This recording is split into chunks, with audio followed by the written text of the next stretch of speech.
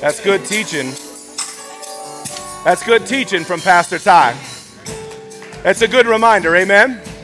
It's a good reminder that this world cannot fulfill you, cannot satiate you, cannot fill the hole that is in your life, but only Jesus can do it, right? You know what I love most about when Pastor Ty teaches a little bit? Is that even today, Pastor Ty teached on shiny things.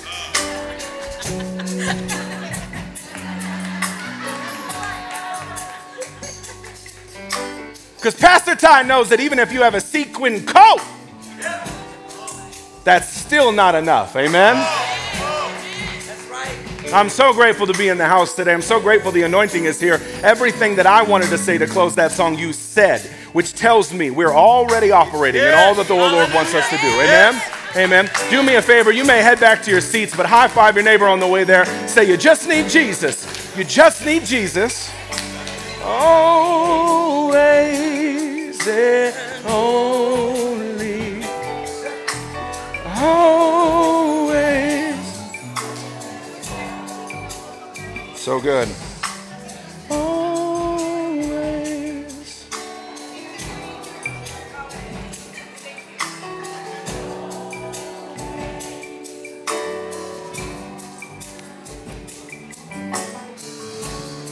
Sometimes you have to speak those things in faith, you know? Sometimes it doesn't feel like the only thing you want is Jesus. You know? There's some days that I find myself, and you know what, I'm being honest, I don't always and only want Jesus. Right. Wow. Right, me too. Do you ever have one of those days where you want Jesus, but you also...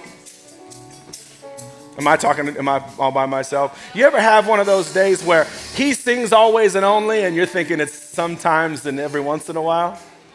Sometimes you have to speak that in faith. Lord, it's always and only you. And God, you give me the power to make it always and only you. In Jesus' name, amen? Hey, help me thank God for our worship team, for Pastor Ty, for everybody up here today. They're going to come back after our time in the Word today. I'm going to jump in and just give you a couple announcements, and then we're going to spend some time. Wait a second. Can I get my microphone, please? Please give me my microphone. I got something to say. That sequin coat has you with a lot of courage. I got something to say. Chanel, could you come on stage? Oh, that's kind. Yeah.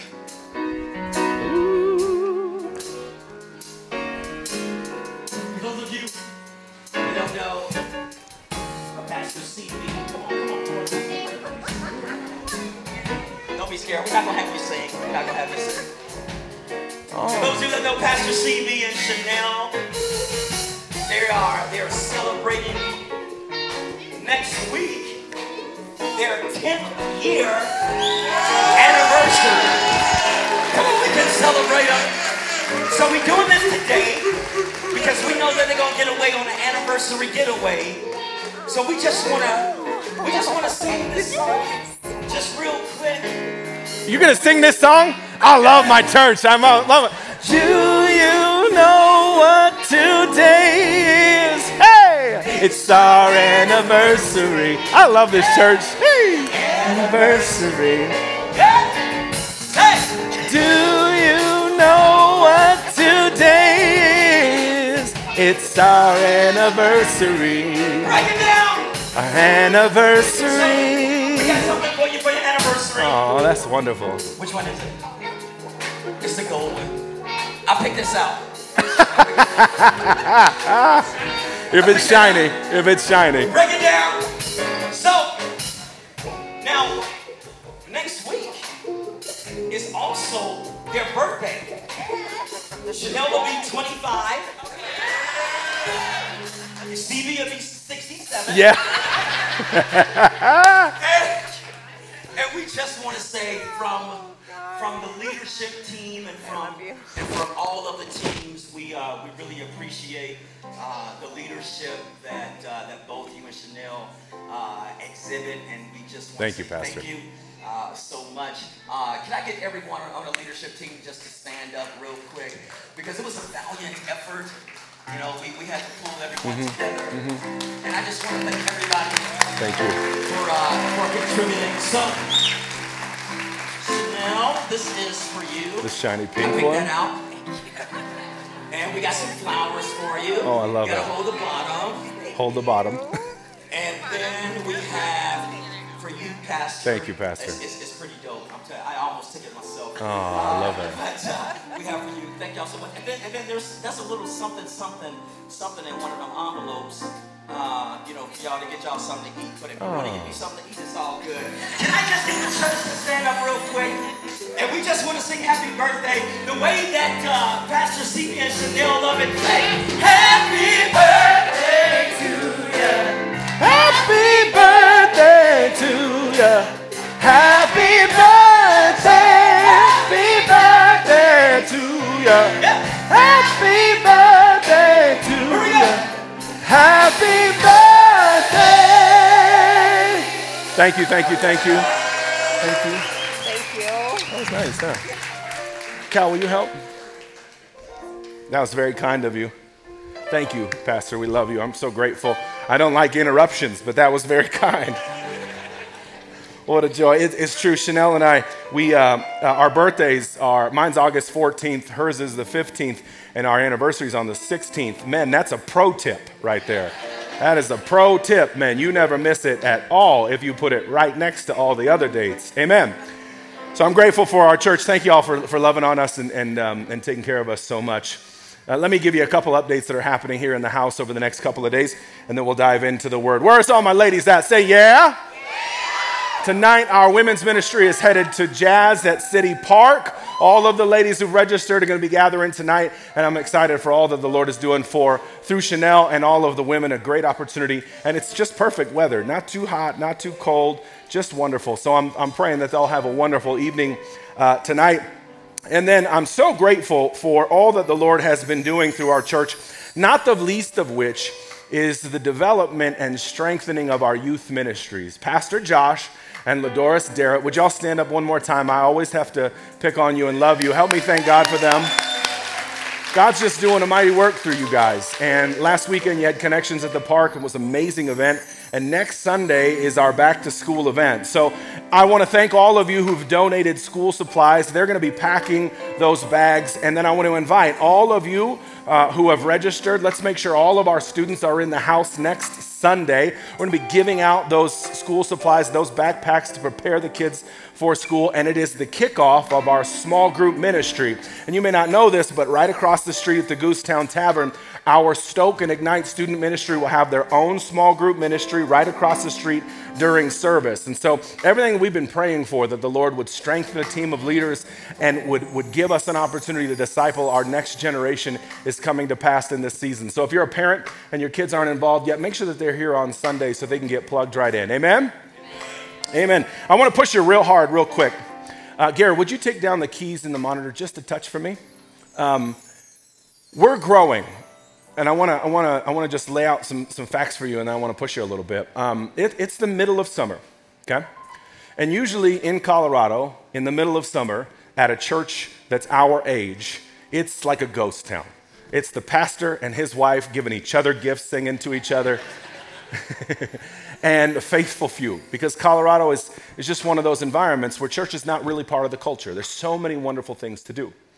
And yet, over the course of this last summer for us as a church, we've just seen this room continue to fill every single Sunday. Look around you. I mean, we're a full room. We're at standing room capacity here on a Sunday in the middle of the summer. And what happens in the fall is that everybody kind of gets back to the rhythm of life. The kids are back in school, vacations are over, the leaves start turning, and you build a routine. And so many people begin to come back in church every single week. And that means that we're already too full for when that happens. And so we've been working as a team, as a leadership team, and I've been planning, but we're getting ready to go to 2 services in October, okay? And here's what that means. We need your help. Over the last 4 years, we have had a tremendous team of leaders, staff, pastors, deacons, team leaders, and volunteers who serve every single Sunday to make this happen. And I'm just now getting the opportunity to transition some of our most faithful leaders into a time of rest. Can you all say rest? But I'm telling you now, it's your turn. As a church, if this is your church, and I want you to hear me with the most pure heart, if I am your pastor, I need your help. We're about to grow, and we need all that are able to step up to serve in this coming season. God is going to explode this, and I can't have just the same 12 people grinding it out every single Sunday, especially as we go to 12. 2 services, amen? So here's the deal. In the app right now, I want to encourage you to sign up to join a service team. I've updated all of the service teams. We need people in production, in worship. We need people at the welcome booth, on the safety team, security, setup, tear down, clean up, this Curtain and Spark Kids ministry. And here's the deal. Hear me, okay? Please don't think I'm talking to someone else. You're here today, amen?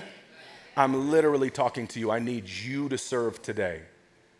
Amen. So if this is home, please help at home. Okay? We're about to grow, and I need to strengthen our teams in preparation for October 1st because the Lord is about to break something loose in the heart of this city. Amen? And I have a sense that once we get the right rhythm, we're going to go to 2 services. Christmas Eve, we're going to have 3 services. By Easter, I'm thinking 26 services. Amen. I'm not preaching, I'm only preaching 1. Somebody else is going to have to preach 25. But here's the deal, we need your help, okay? So in the app today, I want to encourage you to do this. I specifically need help on our facilities team. Fellas, this is the hard work, setting up, tearing down, and building that curtain. And I need every able-bodied man who flexes his muscles, come on, that's you, to sign up for that team. And then also we need help in Spark Kids. Our kids are growing, and we want to continue to provide an environment where they are discipled well every single week. Y'all hear me? You with me? You got this? Y'all good? Okay. Please hear me. I'm not doing this for any other reason that I believe in this church and I see what God does in the life of people when they serve. We're called to serve, and God's calling us to greater. Amen? Amen. If you don't have the app, which is where everything is located, you can get the app right now. It should be on the screen behind you in just a second. You can download our app. It's got everything that you need in terms of signing up for a service team, submitting a prayer request, listening to sermons, joining a small group, whatever you may need. You can even give in the app. It's all right there. The best way to do it is to text the word Beacon to the number 97,000, and they'll get you a link. You can download it right there. Amen? Hey, let me ask you to help me celebrate and thank God for the opportunity to be generous in the house of the Lord. Can y'all help me?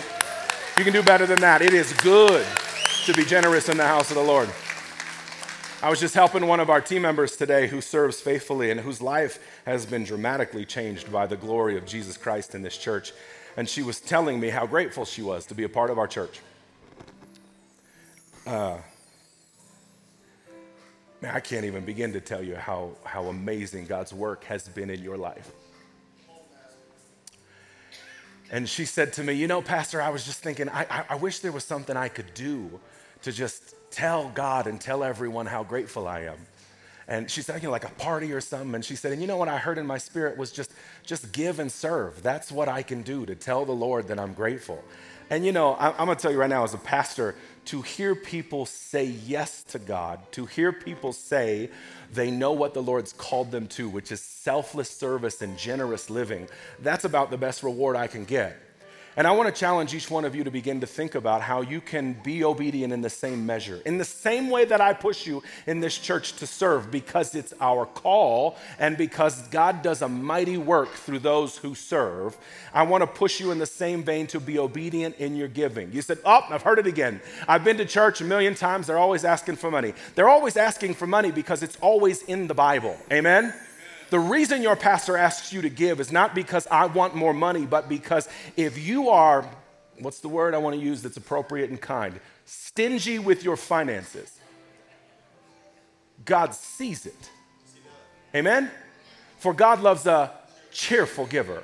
And we are all called to be generous because it models the heart of our generous Father, okay? So if you haven't been given, I want to challenge you to do it. Be faithful, be obedient, be fruitful.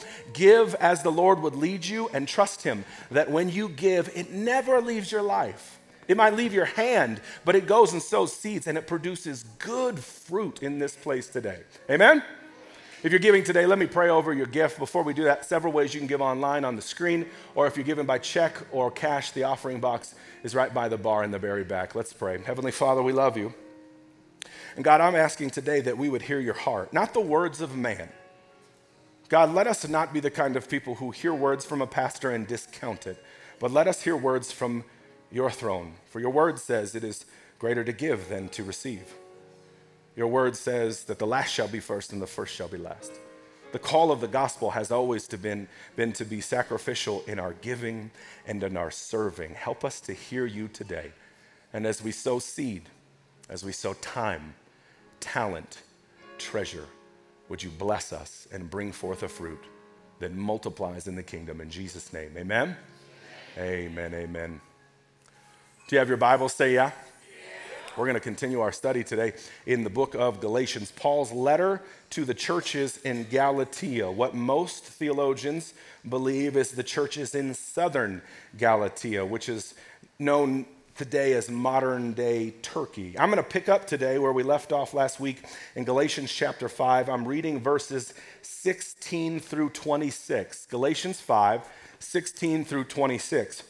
And we're going to do some significant teaching today. I brought my notebook. I don't usually do that, but I have too many notes that I didn't want to miss today. So I want to make sure that we get time to do all of this. Galatians chapter 5, verse 16. You have it? Say yeah?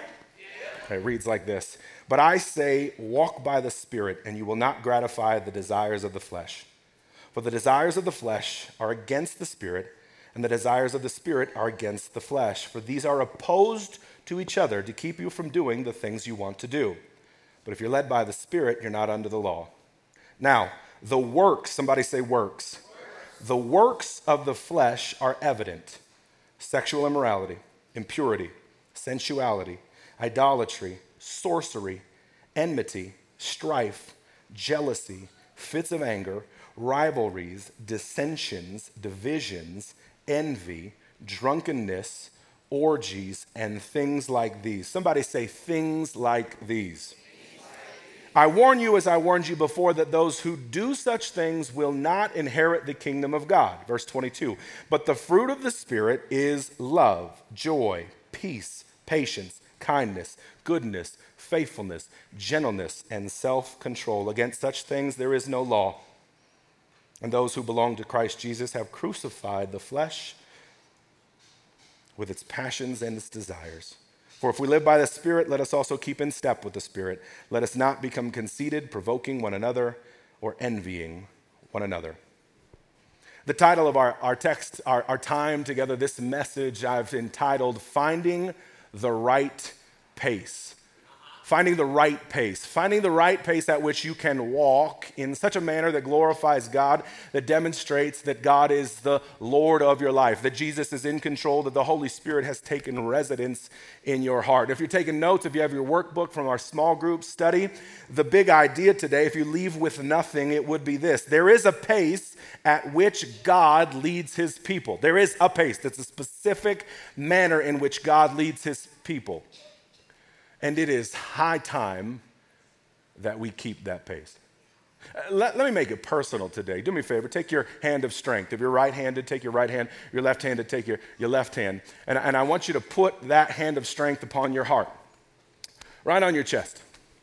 And I want you to repeat after me. There is a pace at which God leads his people. It's high time I keep the pace. Let's make it personal. I keep the pace. Let's pray over this word. Heavenly Father, we love you.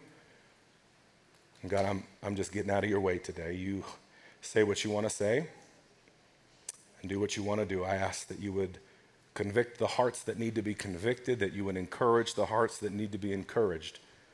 Right now, in the name of Jesus, we cast out every demon and every assignment that's on this room. The only spirit that reigns in this room is the Holy Spirit. Have your way. Amen. I have a few favorite movies. It turns out most all of them are Will Ferrell movies. I have any Step Brothers fans in the room? Should we go do karate in the garage? I don't know about you, but when I hear that invitation, I am ready. I also love the movie Talladega Nights, and I'm I'm not going to lie to you. There's some inappropriate parts that I have learned by faith to fast forward through. Come on, somebody. I do like when those children berate their grandfather, though that's totally inappropriate. But one thing I like about that movie is it's given me a little bit of a toe in the water, sort of a crash course for dummies on NASCAR. See, I'm not from the South. I don't know anything about NASCAR. And if you do, I don't understand it still. I really don't. I like football, amen, and other sports where there is more than just one left turn over and over and over again. But one thing that I've come to love about racing, specifically NASCAR, is something I learned from Talladega Nights. You didn't know we were going to talk about that movie today at church, did you? What did y'all talk about? I don't know. Shake and bake is what we talked about. In Jesus' name. What I learned from that movie is that in NASCAR, in racing, pacing matters. Amen? At the beginning of every race, there's a pace car who gets in front of all of the racers and sets the pace, brings them all together at a general and consistent pace so that when the race actually starts, no one is left behind and no one is at a detriment. Amen? And if you've ever watched the pace car work at the beginning of a race, you'll see that car is in the front and going slow, and those race cars are swerving back and forth quickly. Have you ever seen this before? What they're doing is controlling their urge to go fast. And they're turning their wheels quickly to create friction between the road and the rubber, right? And it looks like a caged animal ready to be released. You ever see it? And there's actually nothing more exciting, and I won't lie to you, it's the only part about NASCAR that I like, than when the pace car comes around the last corner and begins to make his slow left turn into the pit, and those cars rev up to full strength and take off. Y'all ever seen that before? I'm not a race fan, but when that happens, I'm like, yeah, I love it. I'm so excited. But that pace is important because if they didn't start with a pace car and they just said, go, then every car would take off from a different spot at a different pace without the necessary grip to the road, and it would be like chaos. Amen? It would be like if Shake and Bake were the only two drivers on the course, but there was tons of them. They were just all over the place all the time, right? And life is just like Talladega Nights. We're always trying, I could go further. No one knows how to say crepes, you know what I mean? It's a thing. Life is like Talladega Nights in that life is all about pace. Life really is about finding the rhythm in which you walk. I want to tell you from your own life, you can think about lives where you got really fired up and you got serious about. How many of you are kind of like me that once you get excited about an idea, you kind of get tunnel vision about it and you go all in? Does anybody ever do that? I got people tapping each other. That's definitely you or that.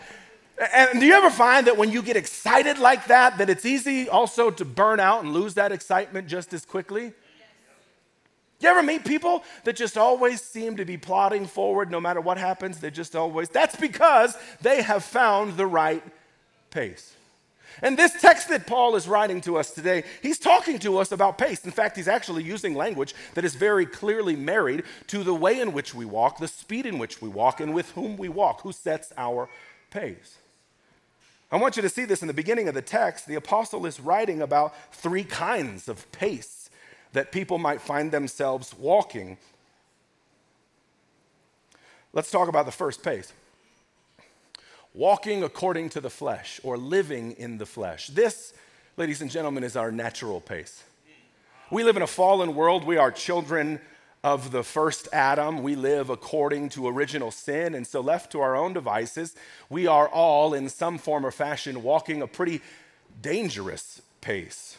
A dangerous pace marked by our unbridled passion that lacks guidance. Left to our own devices, each one of us would walk in such a manner that would lead us to destruction. The Bible tells us on more than one occasion that the wages of sin is death. The Bible tells us on more than one occasion there is not one good, no, not one. Our natural state is to go after things that are simply not good for us, and we'll do it again and again and again. This is the road, the Bible declares, that leads to destruction. There's another pace. It's mentioned actually, strangely, just barely at the end of verse 18. If you are led by the Spirit, you're not under the law. The second pace is actually living under the law. This is the pace by which we are behind a pace car, so to speak. God's first act of grace to his people was to deliver the law. The law acted as a pace setter. It was to say, everybody gather together, and this is the standard. No one goes further, and no one gets left behind. Live right here. But just like race cars behind the pace, every one of us behind law gets a little bit squirrely. Amen? We're turning our wheels fast. We're revving our engines. We're trying to figure out, when will this be out of my way? And that's one of the things that religion does, is mostly it has us thinking, as soon as this thing gets away from me, I'm going to do me. Interesting thing about law and religion is that it doesn't do a very good job of helping us change our pace for very long. It limits our pace for a short period of time and actually exacerbates the pace of living in the flesh quickly after it leaves. How many of you ever found that people, once relieved of the burden of religion, go absolutely buck wild? You know what I'm talking about? I'll just say it for myself. I was raised in the church. My parents are here. They love Jesus. They loved Jesus when I was a child. They wanted me to love Jesus. I didn't get it all the way. I wasn't all the way bought in. I understood it. I loved the Lord, but I wasn't all the way connected. And when I went to college, I'll just end the sentence there. Amen. Because some of us have been living, and it looks like we're walking, running, driving a good pace, but we're kind of just biding our time until this thing gets out of the way. And the apostle says there is a better pace. There's a right pace. It's living by the Spirit. The Apostle Paul is trying to paint a picture of these three paces: living by the flesh, unbridled in our passion, reckless and destruction; living according to the law, held back but not really living to our potential, not really living at all; and the third way, or the way, which is living by the Spirit, surrendered to Jesus as Lord, indwelt by the Holy Spirit, who sets the pace from within. And in this instance, when you have the Holy Spirit setting the pace from within, you're no longer beholden to the destruction of the flesh that leads you towards death, but also not stuck behind a religion that you fake the funk until it gets out of your way. No, living by the flesh means completely surrendered to the Lord and letting the Lord lead your life such that you don't need flesh and you don't need law, because he's calling all the shots from the inside out. This is what it looks like around the last 12 laps of the race, when the best of the best have finally made themselves all the way up to the front, and you watch real masters of the driving go together down the road, and they're inches from each other, and you and I both know one wrong move and that's absolute destruction. But because they've gotten so good, because they're not just driving a car, but the car is driving them, because it's in their blood and in their bones, they know exactly how to go, where to go, what to avoid, and how fast they need to go, and when they need to hold up. That's what it looks like to live by the Spirit. It's in you. And Paul is writing to a church that's this close to living by the Spirit, but they're so far because they keep missing it. Paul writes to them and he says, we've got to clarify some things, because if you don't get this, you'll miss it all. Now, I want you to hear me real quick. The body is not the issue. Amen? Your shell is not the problem. The body is neutral. When we say living by the flesh, we're talking about the sin nature of man. Amen?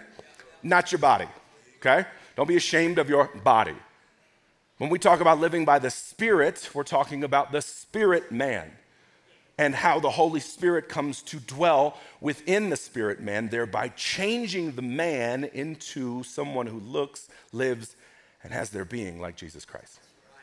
And these two things, as Paul writes, are against one another. You may have seen it, but he says this. He says, the desires of the flesh are against the Spirit. The desires of the Spirit are against the flesh. These are opposed to each other. The reason this matters is this. You cannot mix the two. You cannot say, I am both led by the Spirit and led by the flesh. You cannot green light acts of the flesh and think you're still led by the Spirit. I might put it like this. You can't glorify God with the flesh. Carnal things are not sacred things. You also can't go on sinning if you are led by the Spirit. There is a clear dividing line here. And in case it's confusing for you, let me put some skin on the game, okay? I've done this example before in a young adults ministry we used to lead, and it was wild. But I read this again from another theologian, and the example is perfect because it takes a wonderful idea from the flesh, a perfect encapsulation of what sin in the flesh looks like, and pairs it with life in the Spirit, and it shows us the juxtaposition. You ready? It's going to be harmful. It's going to be a little abrasive. You cannot enjoy pornography and pray at the same time.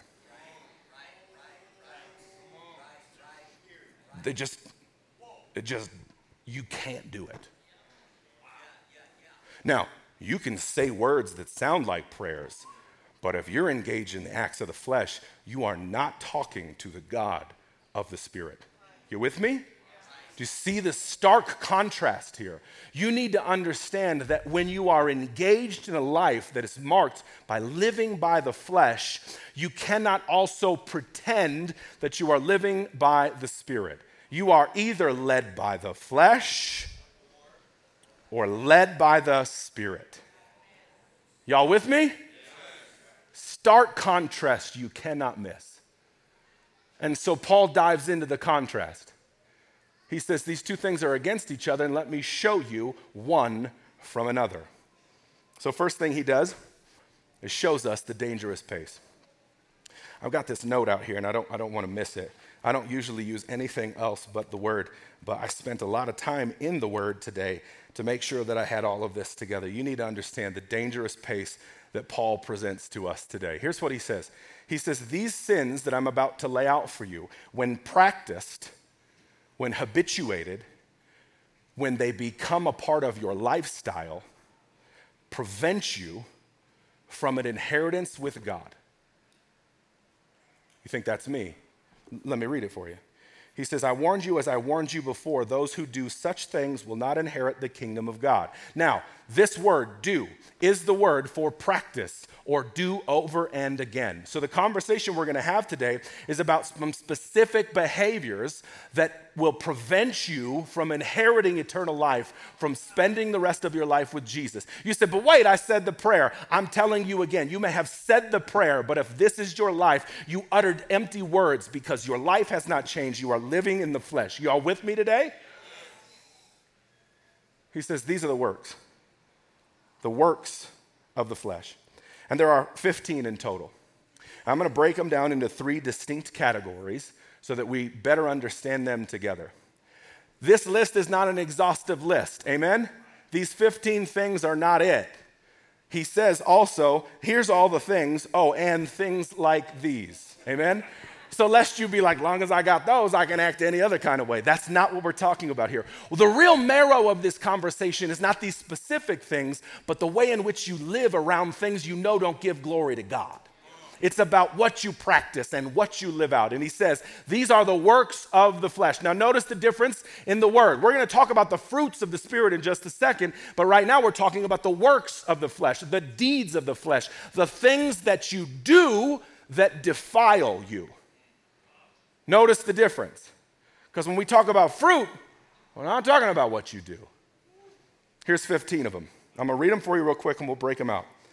He says, the works of the flesh are evident: sexual immorality, impurity, sensuality, idolatry, sorcery, enmity, strife, jealousy, fits of anger, rivalries, dissensions, divisions, envy, drunkenness, and orgies. There are 3 kinds. The first kind is sins against God. These are things that you do that are distinctly disruptive to your relationship with God.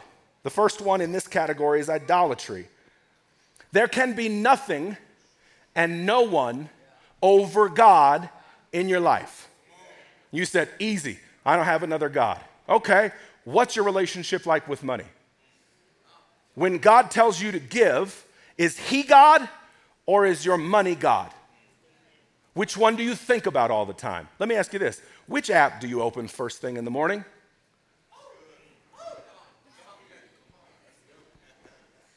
Amen? You know which app it's supposed to be. Don't you? We know which app it's supposed to be. We're supposed to open the Word, put on our glasses, cup of coffee, look out the window. Mark chapter 1, lo, the Lord would say unto thee. You know that's it. Amen. But for some of us, most of us, it's our checking account app. Or it's social media. Or it's work. Or it's anything. I want you to understand that whatever gets your attention, if it gets more of your attention than your God, you might really be struggling with idolatry.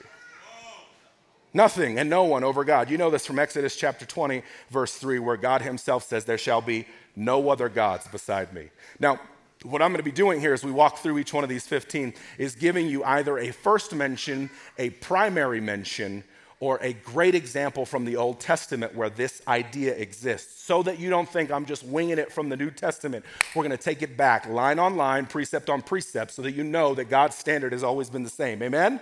You with me? I'm preaching good today. I feel like I'm beating y'all up. I want to hear it. Number 2, in sins against God, sorcery. You said, don't worry. I don't practice sorcery. I don't even know what it means. Sorcery is this. Any spiritual practice, ready? Any spiritual practice where you're seeking power from someone or something other than God. Here's the problem with this, is because we all do this in some fashion. Because the world is full of ideas that are actually spiritual practices. You need to drink more water. You need to get more sun. You need to go to this meeting. You need to breathe deep. You need to exercise. You need to meditate. You need to drink coffee. No drink mud water. You need to do these things. Oh, I'm coming for you today. Don't you worry. I watch the same stupid Instagram ads you do. Do this thing and it will change your being, your feeling, your thinking. Any spiritual practice that seeks spiritual power from anyone other than God is, as the Bible would define, sorcery. What? Isaiah 8:19 puts a pretty good point on it. The prophet, when speaking about the people's desire to seek out mediums and psychics for wisdom, says, should we really seek the dead on behalf of the living? Shouldn't we seek after the one who gives life? Let me put that in your brain so that every time someone gives you some good advice, you can ask, should I really be seeking the dead? Number 3, in the sins against God, enmity. Now, this is a word we don't use very often, and it's important for us to understand. This word actually means hatred that makes you think you're God and act like the devil. This is when you're so angry, you begin to plot and devise the destruction of others. This is first mentioned when God begins to interrogate Cain after he killed Abel. And he says, where's your brother? And Cain says, am I my brother's keeper? And God says, the ground cries, the blood in the ground cries out. And he says in Genesis 4:11, you are cursed by the ground that holds Abel's blood. Here's the practical application today, because you say, I haven't killed anybody, don't you worry.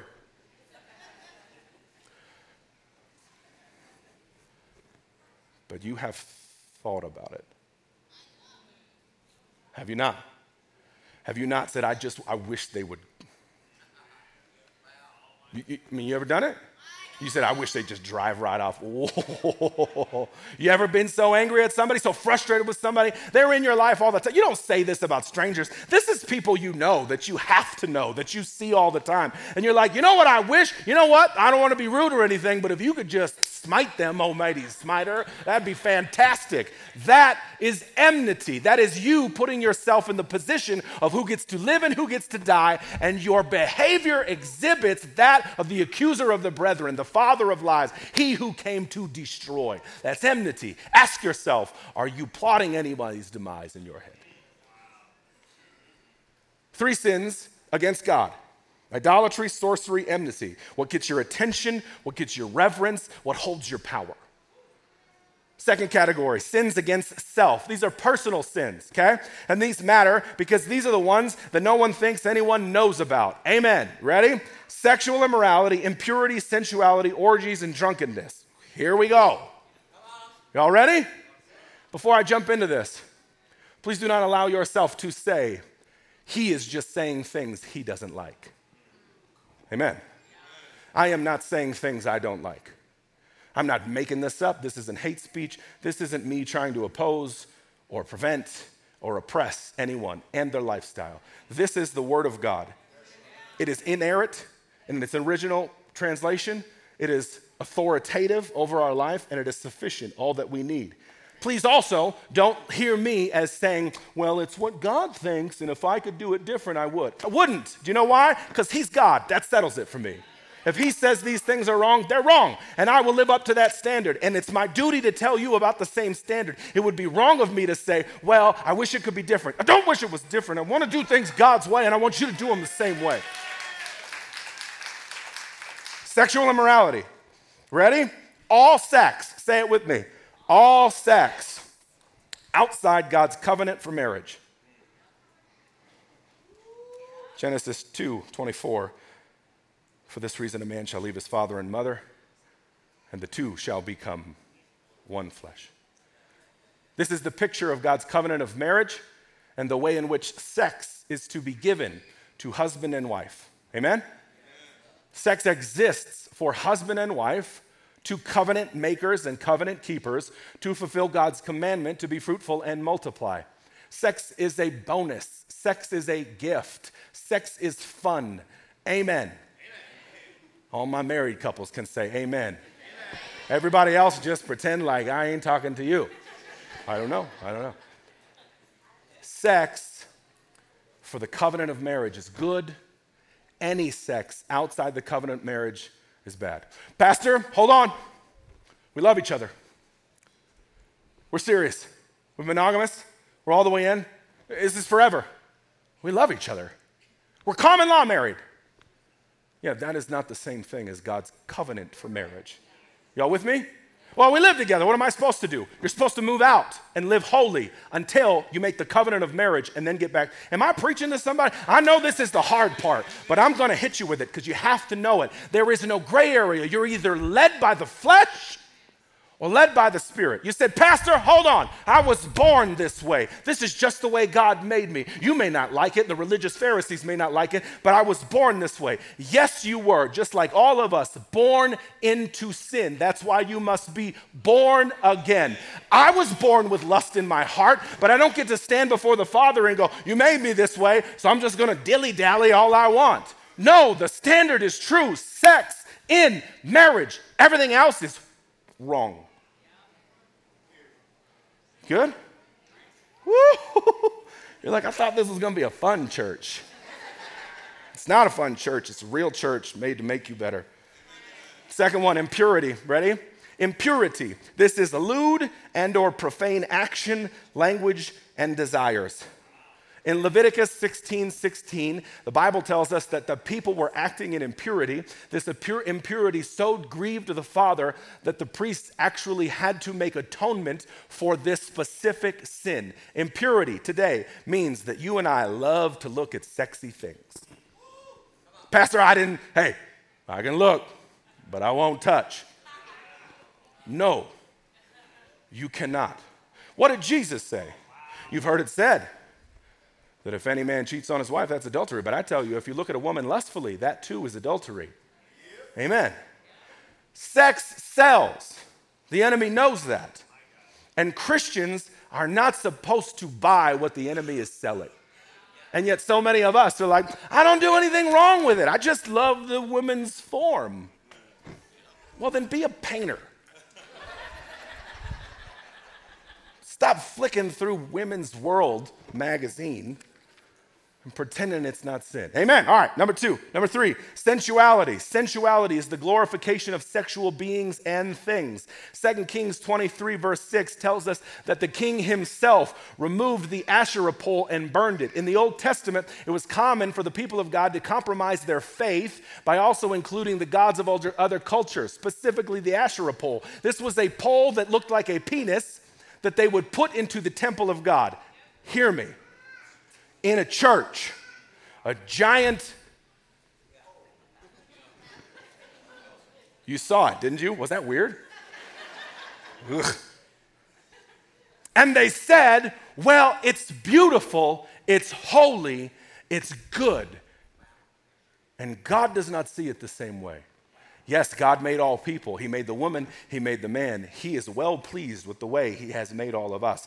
But when we begin to glorify the body over God, when we begin to glorify the body with God, when sensuality becomes a part of our worship, modesty will always have a place in church. Come on, somebody. Now, in this church, you can come as you are, but if you came in just a thong, I'm hoping by the third Sunday, the Holy Spirit will convict you to wear more than a thong. Amen. Amen. That's sensuality. That says it's beautiful. I love it. I feel so good. My wife is really good at this. I'm just a regular guy, not too fancy. I don't think of myself as very attractive. I'm 5'9". I'm a bit overweight and I'm kind of hairy. But from time to time, I like this button to be open because I sweat a lot. And my wife was like, oh no, not today, Rico Suave. You better button that up. That's sensuality. Amen. Because what I'm doing is presenting an image of my body that may or may not lead others to temptation. And I said, you really think this is tempting? She goes, it is for me. And I'm like, that's enough. Amen. All right, sexual immorality, impurity, sensuality. The fourth one in sins against self is orgies. Please tell me I don't have to explain this one. But I will. Did you ever think you'd have so much fun talking about sin? Sexual deviancy, with pleasure being the only goal. 2 Chronicles 21:11 says the people worshiped other gods and they worshiped through the practice of sex. I've heard this said before, well, the marriage bed is undefiled, so whatever happens in the marriage bed is good. Hold up.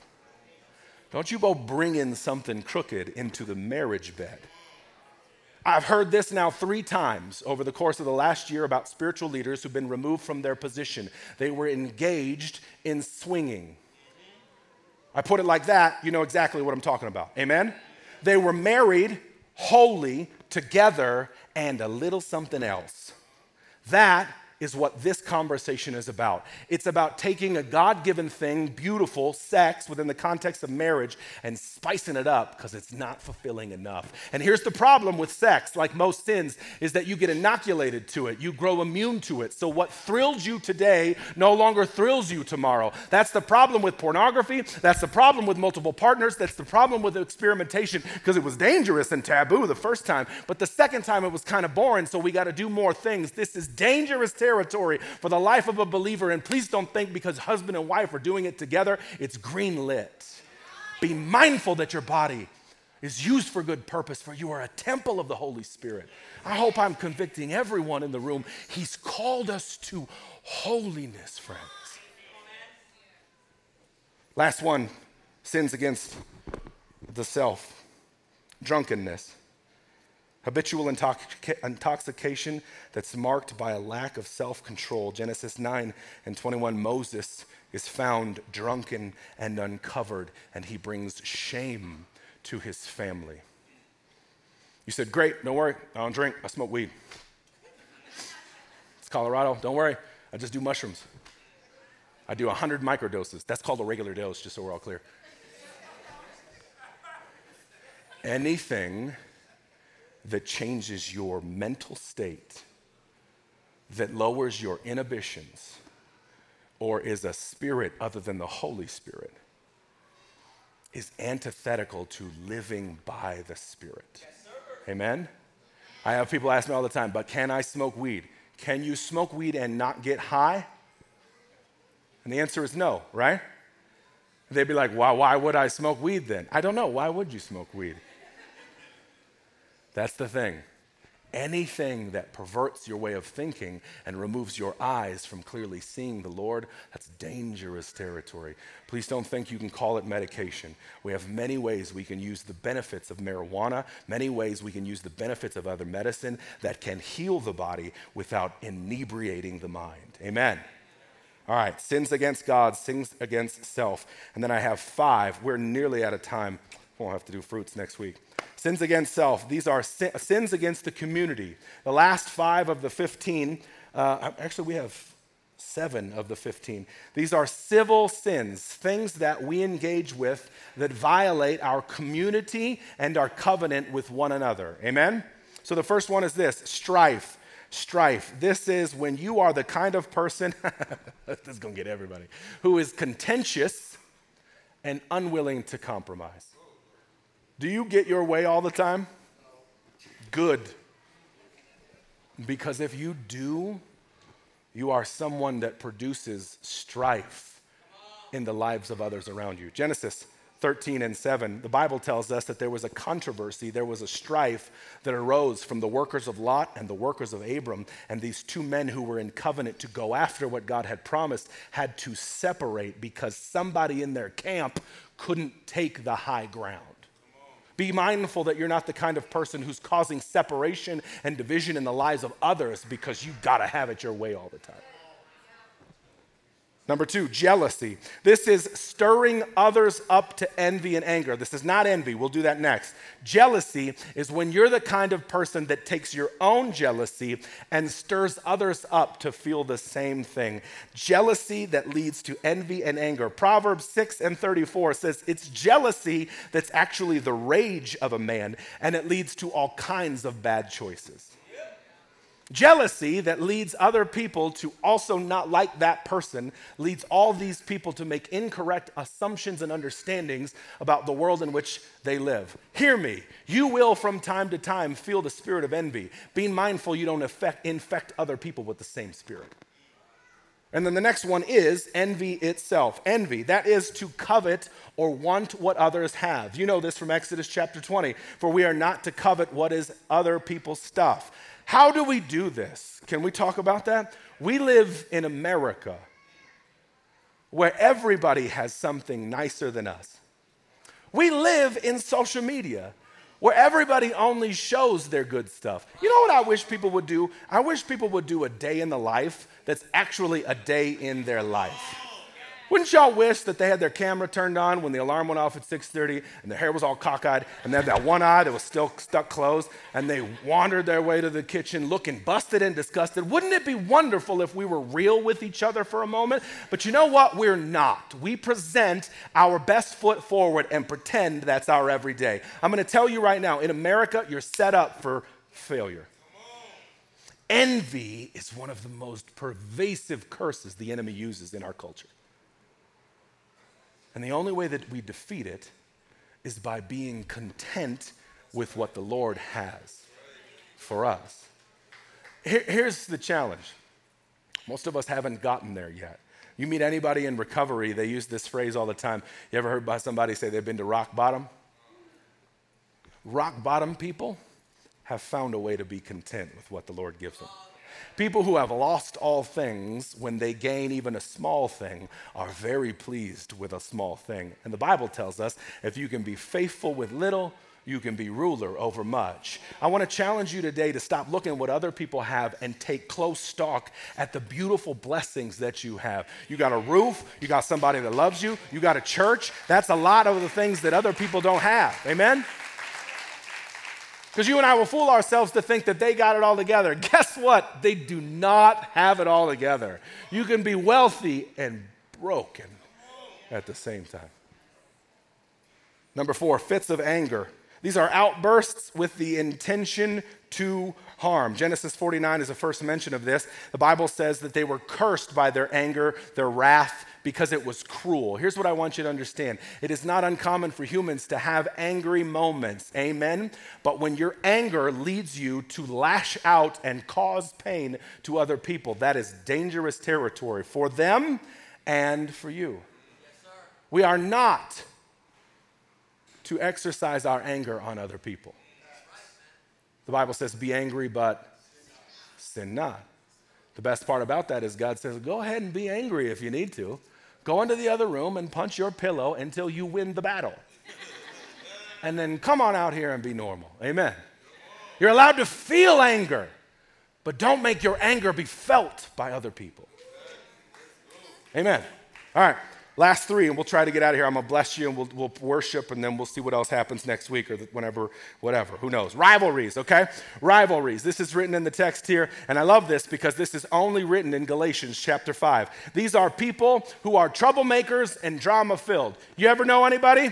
Or if it's you, are you somebody who is always around drama? Do you ever meet somebody and they're like, I don't understand it. Everywhere I go, there's drama. Hey, I'm your pastor. Let me give you the freedom. Just love them with the truth. Tell them it's you. I don't understand it. In my job, it's just chaos. Over here, it's just chaos. Just tell them. Stop it. Hold on for a second. Come here. I love you. Come here. You're chaos. You're the chaos. You're the storm that causes other people to be blown into fits. You're the rain that drowns every moment. I want to tell you right now, if you are troublesome to other people and drama attracting, that's dangerous territory as well. And it's only here in Galatians. There is no Old Testament precedent for this conversation. Why? Because he is talking about the Judaizers in this text. He is saying there's a bunch of y'all, you suck. You guys, all you do is cause chaos. Why are you even here? If you hate it here, go. And that I want you to understand, if you're the kind of person I'm talking to and you're denying it in your heart, but in your spirit, man, you're feeling it, that is the reaction that we get from you. Gosh, why is everything terrible when you're around? Last two, dissensions. These are those who cause disunity and question authority. Ezra chapter 4 writes about these kind of people. The prophet calls them rebellious, and they are specifically dangerous to leaders. So let me lay this out for you today. If when you're here, you find yourself questioning me as a leader, go. I'm not trying to be rude or mean or anything, but God wants to grow you. He wants to feed you. He wants to change you. And if every time I'm speaking, you have reasons to think I'm wrong, you are dying on the vine, and you need to run. Amen? You need to run because it's bad for you. You need to run because it's disobedience. Because God doesn't see your critical eye as wisdom. He sees it as rebellion in the house. Amen? And God said, hear me, ready? I don't mind pushing you a little bit. God said, you're dangerous to me. And if you're dangerous to me, you're dangerous to all of us. If you're the kind of person who creates dissension, you need to decide to leave the room. Y'all with me? I love this church. Last one, divisions. These are doctrinal fallacies, people that teach fake things, Jesus and the Bible and doctrinal fallacies that cause separation. Exodus chapter 8 says that it is only God who separates his people from the world, and anybody who separates the people from within is dangerous to the people in and of themselves. So be mindful that all of the teaching that you share and all of the wisdom that you share is not an addition, not a subtraction, not a division of the glorious gospel of Jesus Christ. If it's anything else, God calls it dissension in the house. Now you say, hold on, because sometimes you might preach wrong. You know what? I'm human and I might. And you know what? On Tuesdays is when you get coffee with me and you show me the word and say, Pastor, you said this, but in Isaiah 63 it says this. And I assure you, I am humble enough to be like, dang, oops. I better tell the church that. But you know what you don't do? You don't start a mini church in here. You don't start a little crew in here, and you don't take people with you. Amen. You come to me, we fix it, and then we grow together. Amen. Hear me last word, okay? If you're the kind of person who's always trying to find a way to disrupt the unity in this house, go. Or may the Holy Spirit sniff you out and push you out. Amen? Rest assured, I'm going to follow this Bible whether you like it or not. I will not preach you any idea that's mine. I ain't that smart. Amen. We didn't finish our message, so when I come back, we're going to have to do the fruits of the Spirit, and I think we're going to have a good time. Would you do me a favor? Stand on your feet. I want to give you a push here. This Bible that we just studied said, for anyone who practices these things, if any one of us is in this room and we felt the spirit of conviction because I said something and that's you, here's the stark warning. Paul says, I warned you once, and I warned you again. If you walk this way, you are walking to hell. You cannot expect eternal life if this is what you're marked by. And it is a terrifying warning in this place today. We can joke all we want, but if we're being honest, if you live in sin, you will die in sin and pay the penalty of sin. He uses this phrase. He says there is no inheritance. But if you flip just one page and read Paul's letter to the Ephesians, he says, for in Christ we have an inheritance. And so today I'm going to give you an opportunity. You're being real honest with yourself. I hit the nail on the head. You've been living this way. You've been living outside the covenant of God's practice for sex and marriage. You've been consumed with images around sex. Money is the God of your life. You're cranky all the time. You cause chaos. Unwilling to compromise. You're mean. You're envious. And it is who you are. You're stuck in addiction, and it is who you are. If you stay this way, you will die. But Jesus came that you might have life and have it more abundant. He came that there might be a new you, a rebirth, that he might pour out rivers of living water, that you'd be changed from the inside out. And if that's you today, I want to challenge you to say yes to Jesus. All over the room, this altar is open. And if you're ready today to let go of one more of those things that has you trapped living in the flesh, I want to invite you to come down to this altar. I'm going to ask a couple of my pastors, a couple of my deacons to meet us down here today. We're going to pray for you. You said, that's me. I got to let go of this thing. I've been stuck, and I can't get rid of it. I don't want to be stuck anymore. I want to live by the Spirit of God.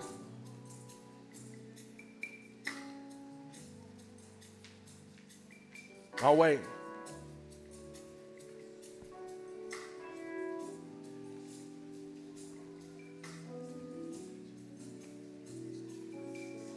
Would you bow your heads with me?